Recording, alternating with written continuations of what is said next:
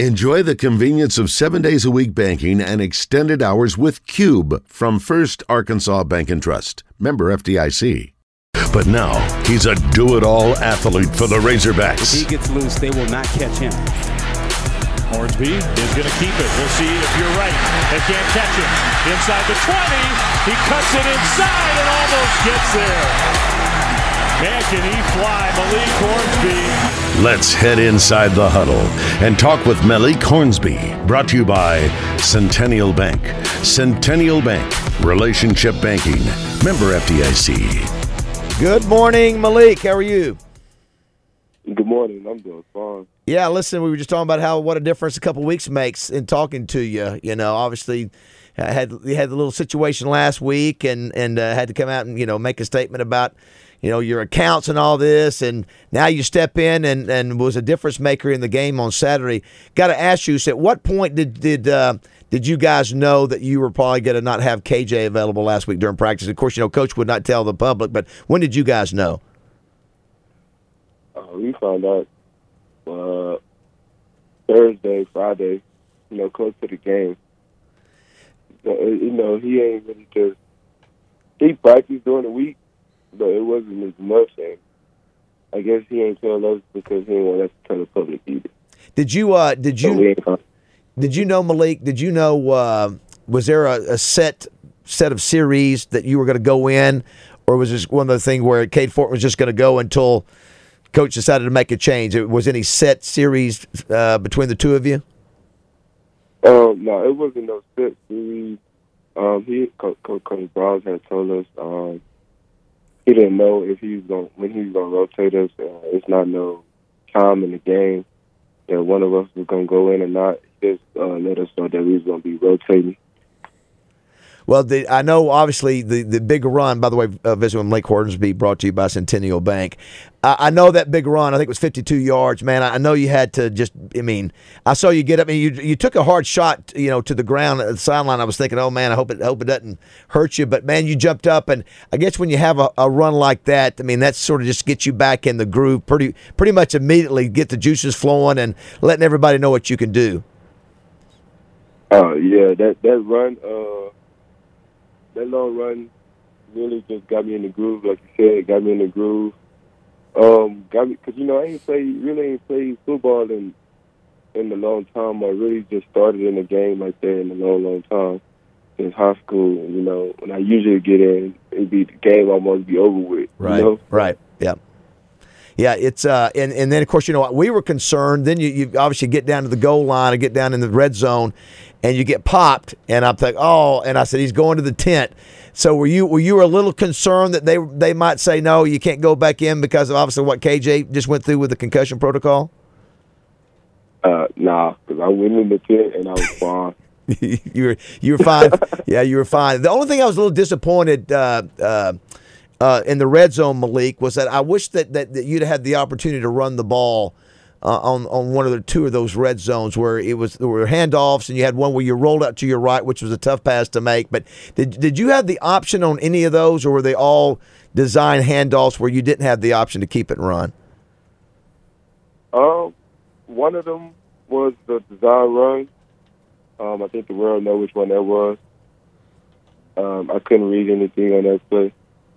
And the one, I could have just made an easier pass and we would have scored, So, that's probably, I think, for me, that was my worst play of the game that I had. The worst part of my performance, I was 2 feet away from someone, and, they was on the goal line. All I had to do was lob the ball to him and could have scored. But instead, I rushed and made a bad pass. Well, yeah, I think overall, if you look at your performance, you rushed for over 100 yards and threw for over 200. For a guy who hasn't played very much at all this year, you got to feel good about what you did, right? Oh, man, I feel great. I feel great. My man. Good. You should. Right. Well, Coach came out yesterday and said that he had a talk with you and said, he talked about, did you want to stay at quarterback or receiver or DB? And what was that conversation like? And it obviously sounds like, Coach, you told Coach you wanted to be a quarterback and not those other positions. Right. I had a conversation with Coach Pitt yesterday or whatever about my future here or whatever and what's going on. I told him I didn't want to play receiver, nothing else but quarterback. And and he was proud of me to tell him that be 100 with him, be straight up with him about it. And he understood. And he told me he'll be confident in putting me in the game with the performance that I had. He I give us a chance to win a game. So. Well, and I guess maybe that's why you were at number 3, because you were spending practice time at receiver and different things. Maybe that now that that's not an issue, and if you had been at quarterback the whole time, you'd have been the number 2 from the start. Not that it's a huge deal, but that was a little confusing for everybody why you weren't 2. But it sounds like if you were splitting time at different positions, that certainly could contribute to that. Right.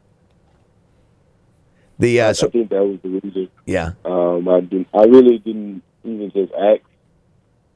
When the time I went into 2 like that, I was just letting the thing happen.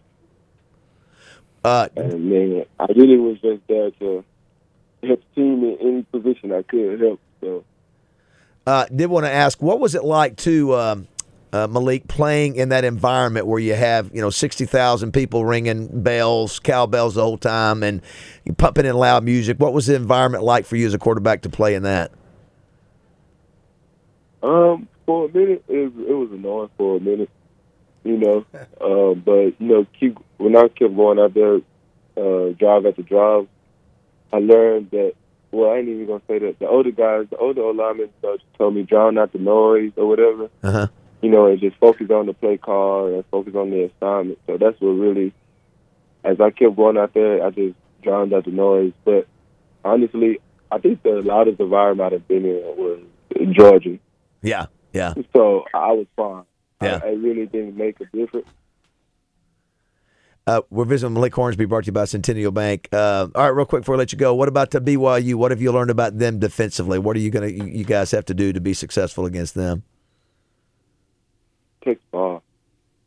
Catch the ball? We have to take the ball, get first down. Protect the ball. Okay. Score. You got to score. Yeah, you do got to score. Of course, they're ranked 100th out of 131 in rushing defense. So you guys should be able to run the ball. So and KJ's back 100%. Does he feel if he's back to his old self? Yeah. Yeah. KJ's back to his old self. Yeah, I got to figure out what this concussion protocol is, Malik. I mean, we don't know. We're old school players. We don't. We used to have smelling sauce, and they'd crack it. Yeah, crack it underneath our nose and say, "Get back in the game." We didn't know about all these. We didn't have medical tents. Well, look what's going on in the NFL right now. Oh, yeah. You got guys falling on guys, and it's a crazy new world. Wait, but that's where you don't have to worry about that because you outrun everybody. Just keep doing it. You got a great run, dude. I love the way you run. You run straight up. It just reminds me a lot like a deer and a Eric Dickerson, just because you're big and just fast, man. Just keep on going. And next time you get a breakaway, especially if we're way ahead, just turn back and look at dudes as you're running. Just keep running forward and just look at your defenders as they're chasing you. Go, what's up? And just do that. I got you. I'm going to keep that in mind. All right, Malik. Well, thanks, buddy. Appreciate it. Congratulations on a big game, and good luck to beat those Cougars. Thank y'all so much. Thanks, Malik. Go Hogs.